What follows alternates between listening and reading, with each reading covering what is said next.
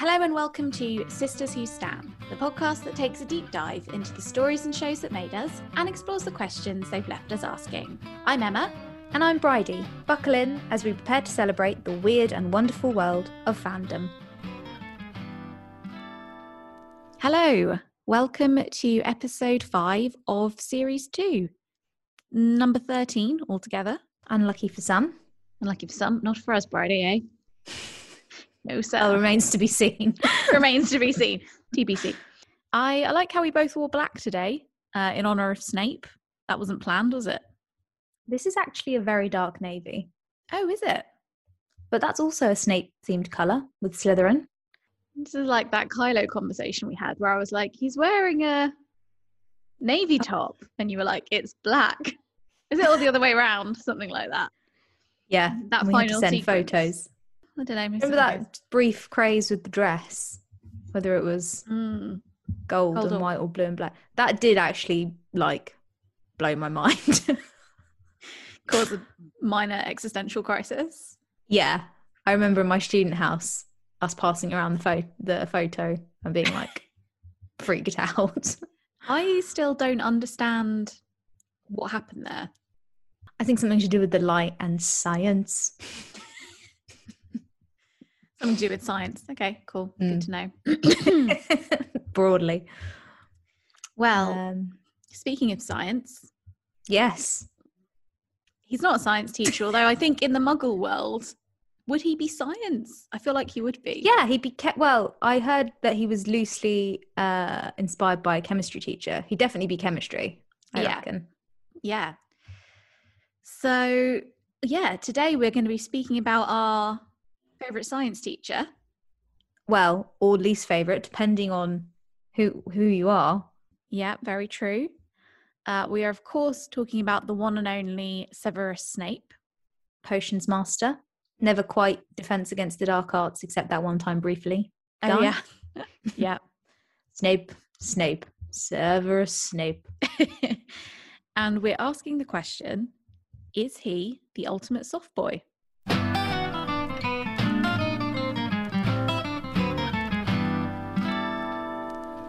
So Bridie actually had to explain to me what a soft boy was before we did this episode, although I now do feel much more informed. But Bridie, maybe you could start off by telling the listeners what a soft boy is. Yeah, sure. So I was first introduced to the idea by this Instagram account called Beam Me Up Soft Boy. They have loads of screenshots of conversations from dating apps, which kind of have a big soft boy energy. And the soft boy spectrum is really broad. So it can be from something that's kind of quite harmless, like a guy who just has really niche interests, which is obviously totally fine. But it's also kind of creeps into then them lauding that nicheness over you. And it goes right through to people who are kind of really volatile and entitled and stuff. So but yeah, I found some good definitions in The Guardian and in Vice, which I thought might be helpful. Yeah. So in The Guardian, there's an interview with Iona, who runs the Beam Me Up Soft Boy account, and they were answering the question, what is a soft boy? And they said, there's a soft boy spectrum. At one end, it's just anyone who has a unique or alternative interests that makes them feel superior to other people. At the other end is quite hardcore, emotionally manipulative men who use these interests to really mess around with women or men. But there's so many people in between on the spectrum that there's really no one definition. Soft boys have alternative interests and come across like they're being very open about their emotions, which is a really good thing for men to do. But it then twists into, and you should therefore sleep with me because of this. Right. Yeah, that makes sense. I got you. They kind of laud their alternativeness over people. Yeah, exactly. And that's when it gets kind of horrible. So they go on to say, the difference between the soft boy and a decent guy who's just in touch with his emotions and maybe has a passing interest in Lou Reed is that the soft boy would try and lord his nicheness over people. They have blind faith that the people they want to impress will fall at their feet simply because they're different. And if they don't, he will likely throw his toys out the pram. So it's the kind of person who would heavily judge you, like if you haven't heard of a certain band, read a particular book, in some obscure French film, that kind of thing. Yeah, exactly. Vice did an A to Z of soft boys, and again they put them into the two categories, one which is pure evil and one which is objectively harmless. The key difference seems to be the kind of like element of patronizing and manipulation. So a big example is Timothy Chalamet in Lady Bird. Oh yeah. So he's quite a fuck boy in that, but in like a soft boy way. I can really see that. So these are relatively new terms to me, although I think we've all met someone who fits that category. A boy I knew at uni was very much of this ilk. Oh yeah, I think 90% of the men at my uni were somewhere on this scale. Yeah, like he would go out of his way to, come across very gentle and artistic with alternative interests, but he actually had quite a nasty streak, and I feel like the version of himself he presented was definitely kind of curated to win women over, like rather than stemming from a place of genuine like respect. Yeah, respect basically. Yeah.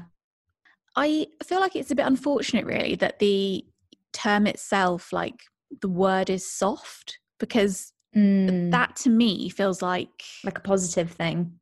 Yeah, because obviously we do want men to be, and I'm doing the like quotation mark thing here when I say soft, but like to me that means emotionally open, and the word feels very much like the opposite of an alpha male, which is a good thing. So I sort of feel like, I don't know, maybe we should clarify early on that when we're talking about the word soft boy, we're not talking about like genuinely emotionally open and gentle men who we love.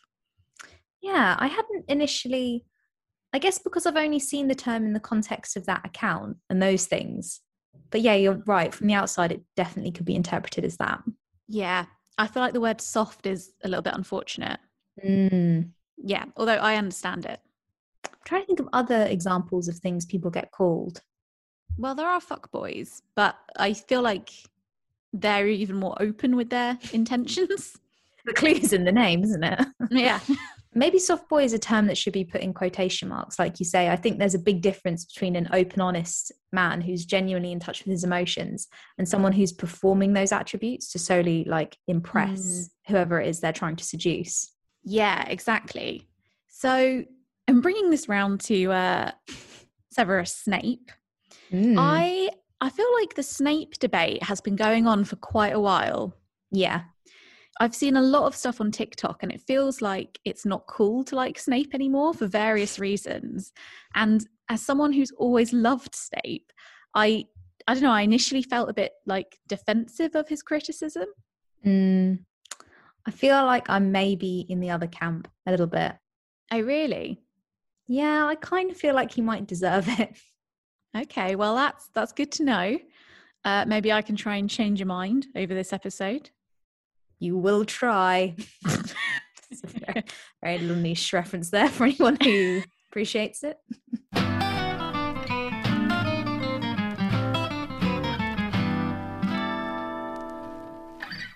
So obviously I think anyone who's listening knows who Snape is, but if we're going to give a little quick intro, trip down memory lane.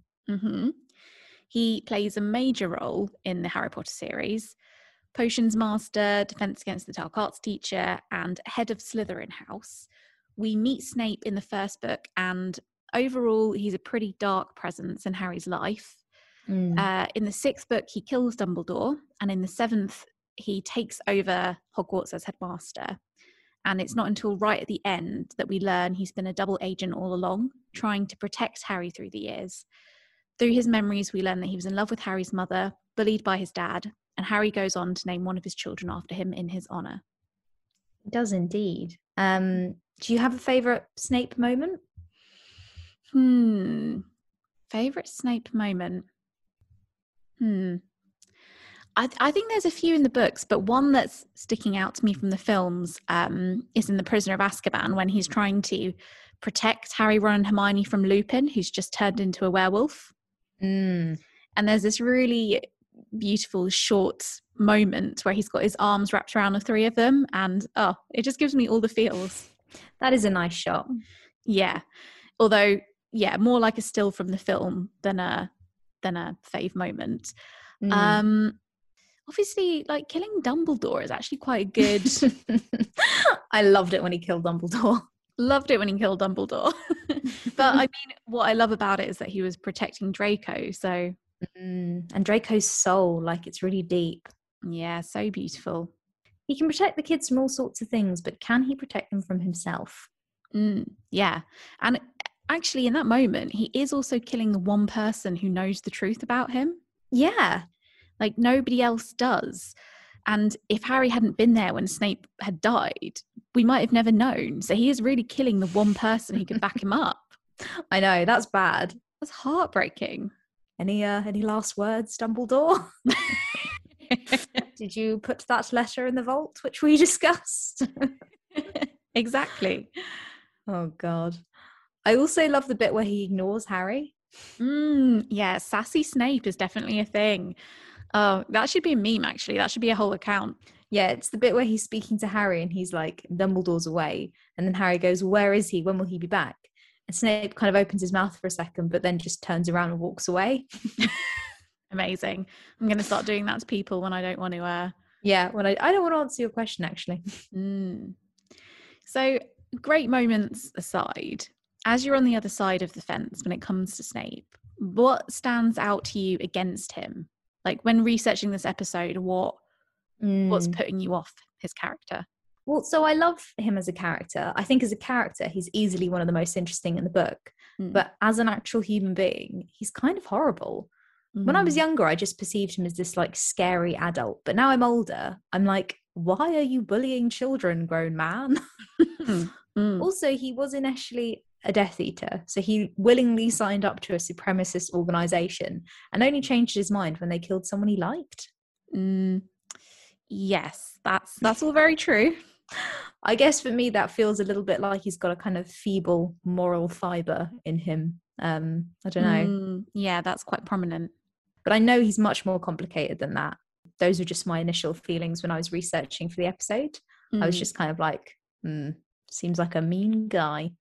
Yeah. And I had actually forgotten it's not actually just Harry that he's mean to. Neville. Yeah, Neville. Poor Neville. And he's horrible to Hermione. He's such a dick to Hermione. He comments on her looks as well. Like when they do that growing spell on her front teeth, and then he's like, I don't see any difference. Yeah, I made a note of that moment as well. As someone with big front teeth that I had to grow into, I felt Hermione's fury. Yeah. And he's not very nice towards Tonks. I mean, he is such a brilliantly painted character because for the first few books when I was younger, I did think, you know, he does just come across as really scary and mean and just horrible. Was there any point that you thought he could be a double agent? No, but I remember you calling it.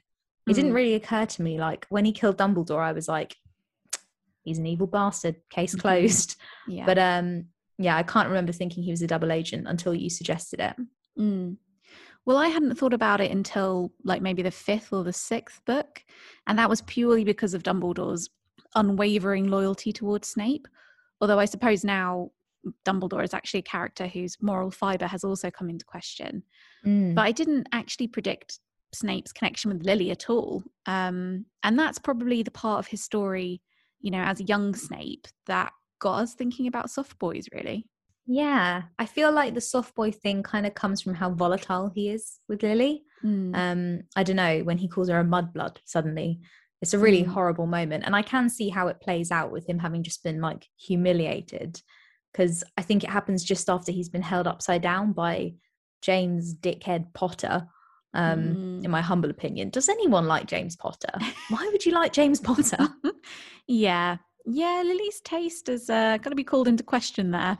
Yeah, I feel like, I don't know, obviously they go on to pursue very good, noble causes, but he's just a bully. Yeah. Although, I mean, him and Snape are guilty of bullying because even before he meets James, he's that way with Petunia as well. Yeah.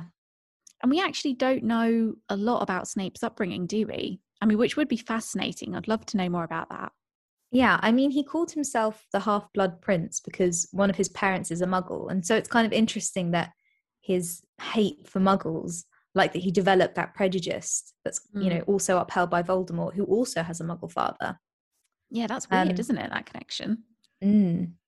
But other than that, I mean, all I seem to have recovered in my research was people mentioning that he grew up in not a nice household and that Mm. he wore lots of ill-fitting clothes. Mm. And I was like, ill-fitting clothes. I don't know. It doesn't always lead to like potentially helping to murder people, but yeah. Something that cropped up quite a lot was people saying because he had a bad childhood, that's why he became the kind of adult that he was. Mm.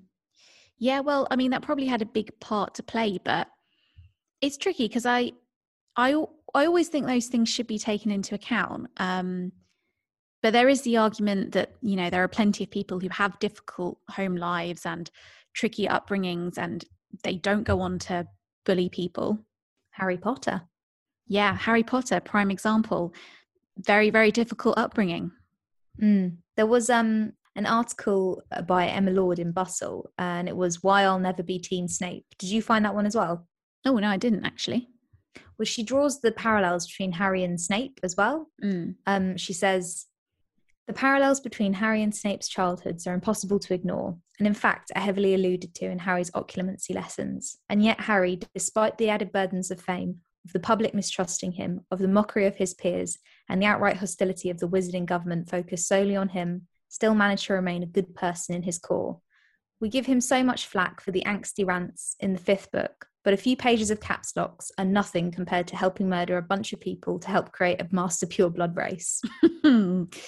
Yeah, that is a fair point. Very well made. I kind of feel in two minds about it. Like, yeah, a bad childhood doesn't mean that your fate is going to be one way. I think you have some say in it, in the person that you're going to be, but also like, Also, some people are just better equipped to deal with bad childhoods. yeah, exactly. So Harry had friends. Apart from Lily, Snape doesn't really have any friends to help steer him in the right direction. Mm. From the age of 11, Harry is surrounded by a whole community who are Yeah. like looking out for him. So teachers, friends, and everyone in the Order of the Phoenix, people who believed in him and in one way or another fed into his life. Yeah. And people are born into just such, I know this isn't necessarily the case with Harry and Snape, but people are born into hugely different circumstances and different advantages, class, race. Yeah, definitely. One part of me views Snape as like a young person who's been radicalized and was probably targeted by a group because he was vulnerable. Mm. And there are people that I would judge for becoming radicalized, and then there are people who I would really sympathize with and not blame at all.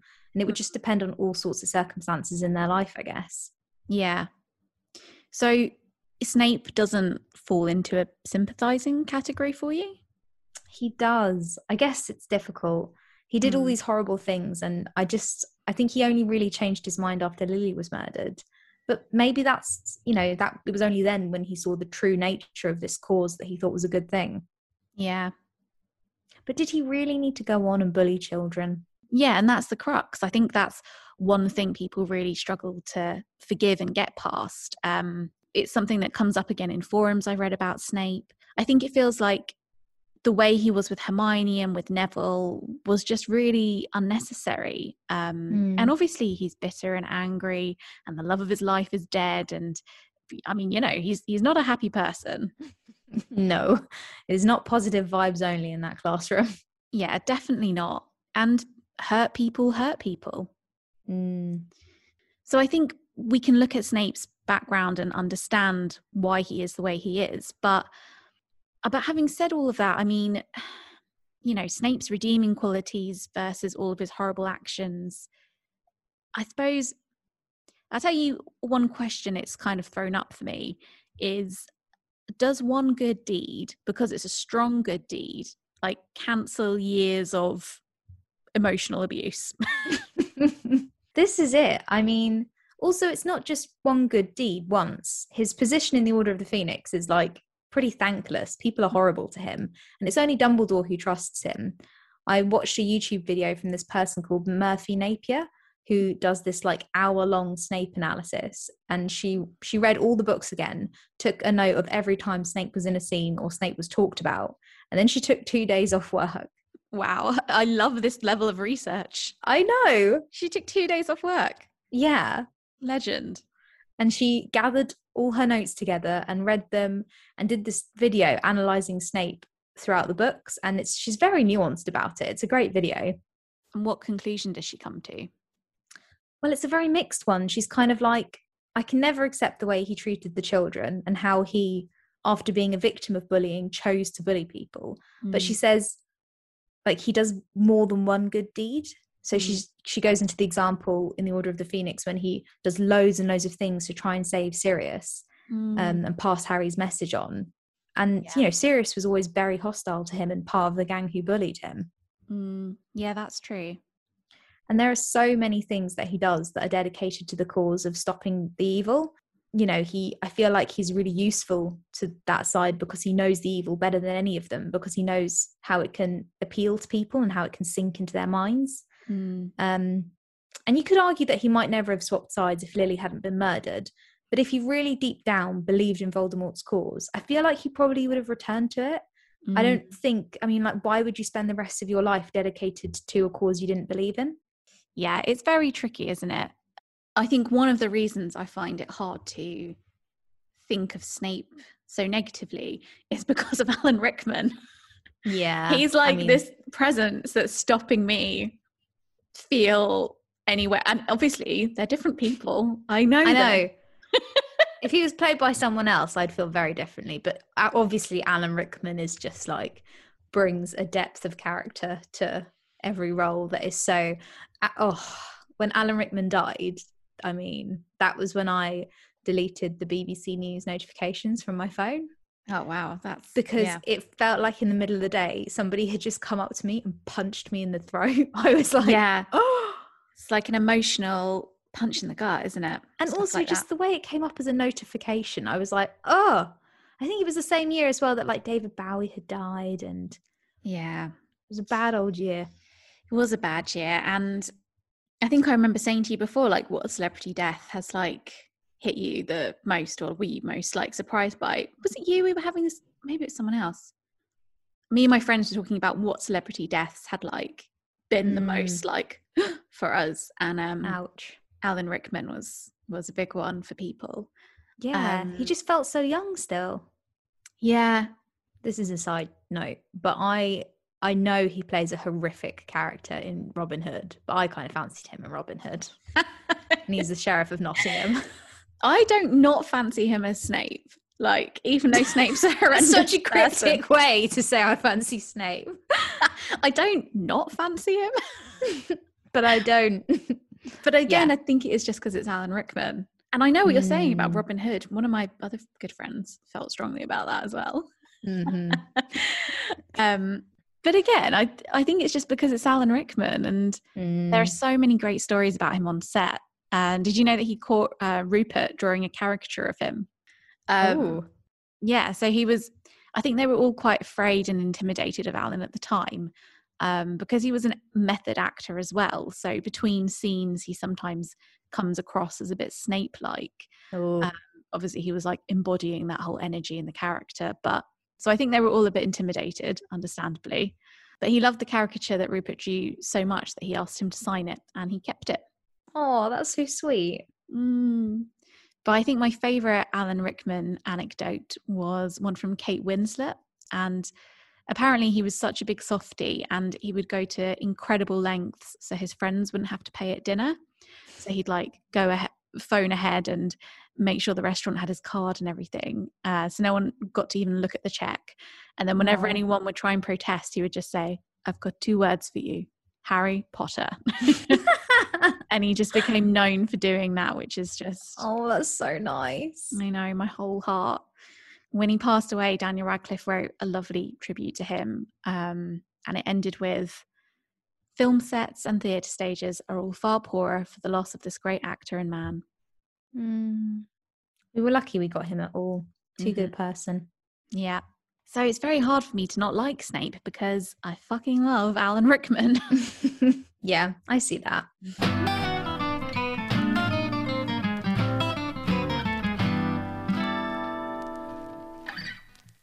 So one of the reasons the soft boy term made me think of Snape was that scene that I mentioned to you where he's like, "What would you get if you added powdered root to a thingy of wormwood?" And he's like being all pissy with his knowledge. Pissy. I haven't heard that word for ages. Don't be pissy. I like the word. Yeah. Yeah, and I guess he's not necessarily directly trying to impress anyone, but that lording knowledge over someone else made me think of it. And also his nasty reactions to Lily. I could sort of imagine him being like, oh, you wouldn't understand the dark arts, my niche interest. Maybe that's a bit of a stretch, but I'm not sure. Those were kind of the reasons. I think the term resonates with the character. He's also got a bit of a kind of Kylo energy about him, the moody, broody vibe. Yeah, the moody emo. I definitely can see that a bit. And also the ultimately really difficult to like. Obviously, Kylo is worse. I mean, he's a mass murderer. Yeah, it's not a good look. But Snape enables a lot of bad stuff. He does, yeah. And they both kind of, sort of semi-switch sides. Bit late for the old Kylo there, though. Well, I have a question for you, speaking of Kylo. Is it okay to thirst after morally questionable characters? Because we all do. Like you said, Alan Rickman in Robin Hood. Oh, yeah, his character is absolutely horrific. Yeah. I think the thing is, there's a really big difference. Like, I'm not thirsty over Mussolini or anything. Yeah. Okay, yeah. Some people were maybe, but, like in reality. Yeah. Also, the fact that these characters are fictional cannot be stated enough. Yeah, they're fictional. Nobody got hurt. Yeah. Okay, thank God. I'm glad you've said that. That's all right.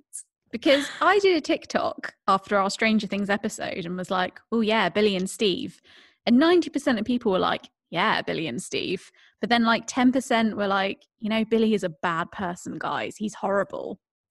And he is, yeah. And he is. But it's like, I'm sorry that I don't just fancy morally just characters.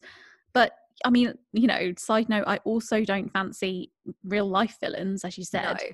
I think the fictional thing is a comfy barrier.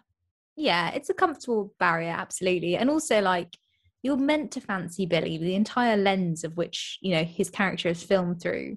I don't know, there is a big difference with the fiction thing. Also, there's not a lot of choice. Like, there's a lot of, I'm not going to choose to fancy this person. Yeah, you can't really control it. Exactly. Also, I'd say like with Billy and with Kylo Ren and all those kind of characters, it's 90% that I fancy like Adam Driver or the actor who is portraying them. It's not 90% I fancy like a fictional galaxy warlord. Yeah. Yeah, it's when the character is personified by a person who's charismatic. Also, with Kylo Ren, fancying Adam Driver in that role doesn't mean that I'm now looking for somebody who's like volatile and aggressive in real life. Yeah, that's very true. Although I have to say, I think I am someone that like fancies characters over actors. But I think there's also something safe about fancying fictional characters. Like, they're not a real thing. So it's a way to talk about all of these things. But it's safe because they're not going to jump through the screen or the book and, call me a muggle. No. It's maybe helpful in like a safe way to be presented with characters who are confusing as well. Like you say, you can discuss them or think about them with a safe distance. Also, somebody being a good person doesn't always like align to someone being attracted to them. And that's something that should be explored in art. Like there's something really bad about equating goodness with beauty. Yeah. Well, it's also just not true to life. So no. And that's why like I really love in Psycho, Norman Bates is performed as a really like attractive person initially. Obviously, I'm not attracted to some murderous guy who's killed his mum and keeps her stuffed corpse upstairs. Yeah, I hear you. But the reason that they cast this person is because from one side, he seems really interesting and attractive and gentle. And you're meant to be lulled into a false sense of security. And that's what makes him so scary, because if he came around the corner and it was like, oh, crazy Nick, I don't know, everyone would be like, oh my God, that person's evil. But, evil doesn't always arrive looking bad. Sometimes evil looks pretty good. Ain't that the truth, sister? That is a very messy section, but interesting. I mean, I think it's interesting. But back to Snape, what I wanted to say, which is why I brought up Billy, because as with Snape, You know, Billy's ultimately redeemed at the end when he saves Eleven. And redeemed is a big word. Yeah. But Snape's final deed doesn't cancel or invalidate all of the horrible things he's done. And there might be some emotional scars which he's caused Harry that never heal. It doesn't make that go away. But like ultimately, I wouldn't say that he's good or evil. He's kind of ambiguous. Yeah. And J.K. Rowling, who, you know, is a bit of a grey, ambiguous individual herself these days. But when talking about Snape, she said, Snape is all grey. You can't make him a saint. He was vindictive and bullying. And you can't make him the devil. He died to save the wizarding world. She said Snape deserves both admiration and disapprobation, like most of us. So... well, that's topical. I know. Yes. Grey. Very grey. One thing I actually wanted to ask you about was, what do you think about the always thing? I don't know. I haven't really thought about it, if I'm honest. Fair enough. Well, fair enough. But yeah, well, I read an article in Bustle about Snape bopping. Sorry. Snape bopping to a tune. Bop it, flick it, twist it. I found that a little bit weird. Lick it. God. Oh no. That like literally was not a connotation I made till just now. That's horrible. Oh, way to ruin a nasty. game. That's nasty. Oh, I was gonna say you're lowering aggressively more inappropriate. Yeah. What was I going to say? Oh, I accidentally said Snape was bopping it. Yeah. That's not what I meant. What I was saying was I read an article in Bustle about Snape not being a hero. It's by Melissa Ragsdale. And she said, every time I see always inscribed on a wedding cake or tattooed on a couple, I want to hurl. It's not sweet. If anything, it sounds like a threat. The phrase indicates a dangerous attitude that is all too common in men. I want you and nothing can stop me. It's an entitled way of thinking and it reeks of ownership and objectification. It did not matter that Lily had told him no. Snape would always lay claim to her. She goes into some stuff about, like, I don't know, she says about Snape kind of stealing her Patronus without her consent. And I was kind of like, steady on. Yeah, let's not get carried away. No, let's not get carried away. But I do think it's interesting. You know, there is something about his love for Lily being a bit like an obsession. Yeah, it's a bit of a possessive love. Yeah, it is possessive. And, you know, can you really love someone if you don't, I don't know, like he's starting to believe the opposite of everything she stands for. I don't know. Yeah, but I guess he doesn't in the end. No, he doesn't in the end. And maybe deep down, some people would argue. Yeah. And like you say, hurt people hurt people. Yeah, hurt people hurt people. What do I think about the always word? It could also be interpreted as a, you know, like love isn't always romantic. And I think he did love her romantically, but it is kind of symbolic of when he realized he was on the wrong path, you know, as well. And it lines up with losing her, and she was his first love and only friend. And she obviously holds a really strong place in his love. And that platonic love was, you know, that wasn't reciprocated. She did love him as a friend for a long time, but she stopped loving him, or, you know, couldn't be his friend anymore because of who he was turning into. I think I read somewhere that there was a connection with the word always signifying Lily's love for Harry, or like a mother's love, and that's the thing that protects him. Well, I suppose it's ultimately also just the message of the books as well, isn't it? Love. So I think for me, the word always was just another way of threading that theme in. Like I didn't see it as a possessive thing. Although I can see how, that interpretation. Yeah, I can see where that came from. Yeah, it's a sad thing. Snape's life is a very sad story. There's another Bustle article which summed up the difficulty classifying Snape really well. So it said, he had a difficult childhood, but he also made the choice to become a Death Eater and thus help enable killing thousands of people. He eventually became a double agent and supported Dumbledore, but he only did so when he had something personal at stake. He loved Lily Evans, but he also drove her away. He fought against the man who killed her, but he also did his level best to make her orphan son feel miserable. Yet ultimately, the fight against Voldemort probably would have failed without him. So how do you possibly classify such a person?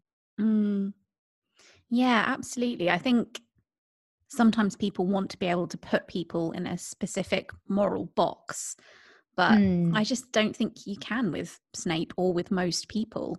Yeah.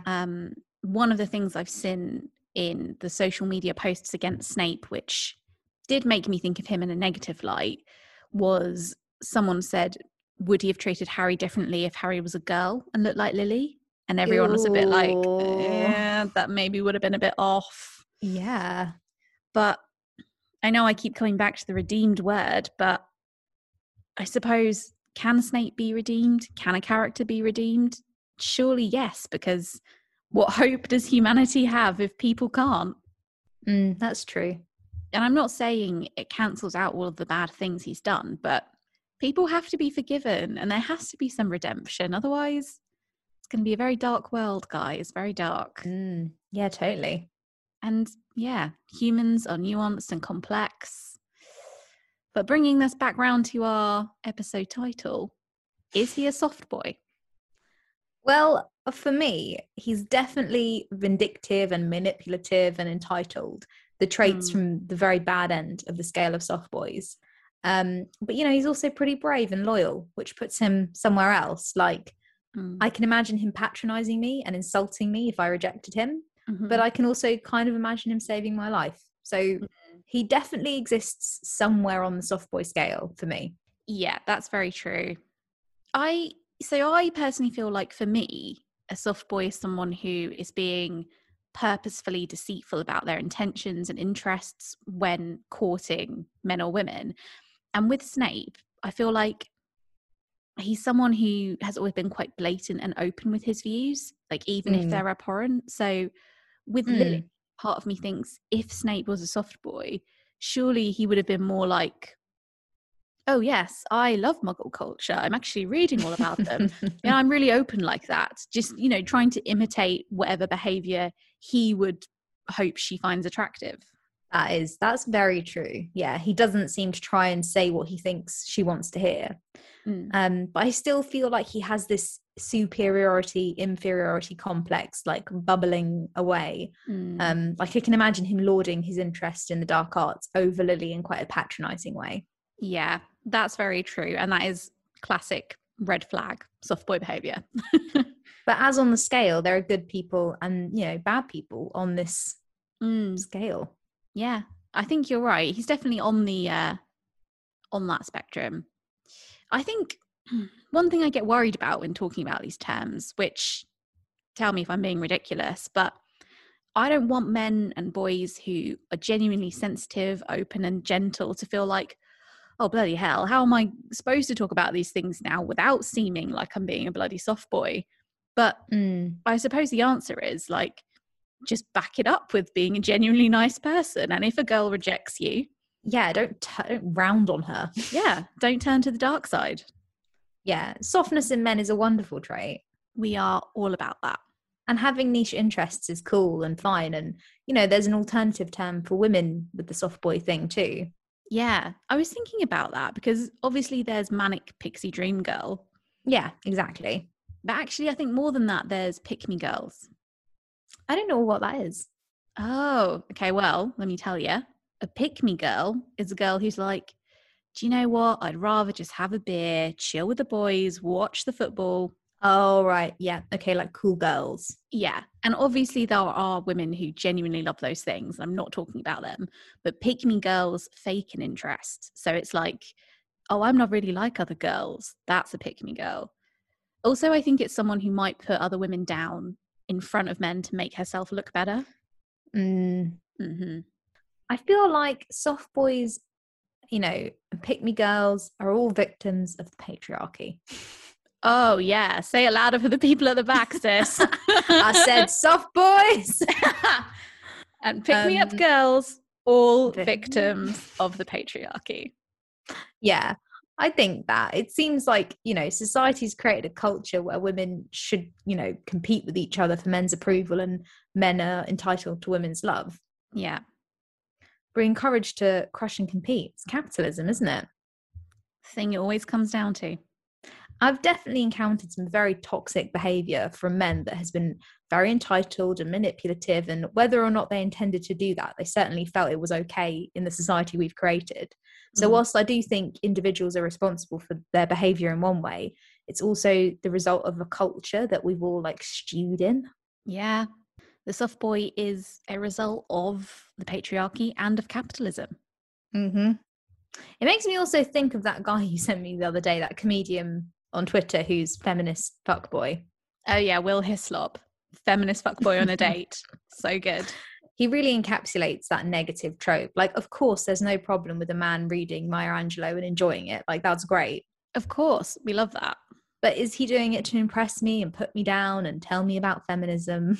Yeah, exactly. Or is he doing it because he's interested in her work and respects her? Yeah. It's all about the intention, isn't it? It's the intention behind the act. Exactly. Like, I love loads of soft boy things. I'm always like, you know, I'm watching Twin Peaks. My favorite book is Circe. Oh yeah, my favorite book is Circe. I love the classics. I went to Goldsmiths. I could easily be a soft boy, but I don't go around being like, I do not watch Sex and the City. Who would watch that? Tell me you've watched Twin Peaks. That's the difference, isn't it? Yeah, absolutely.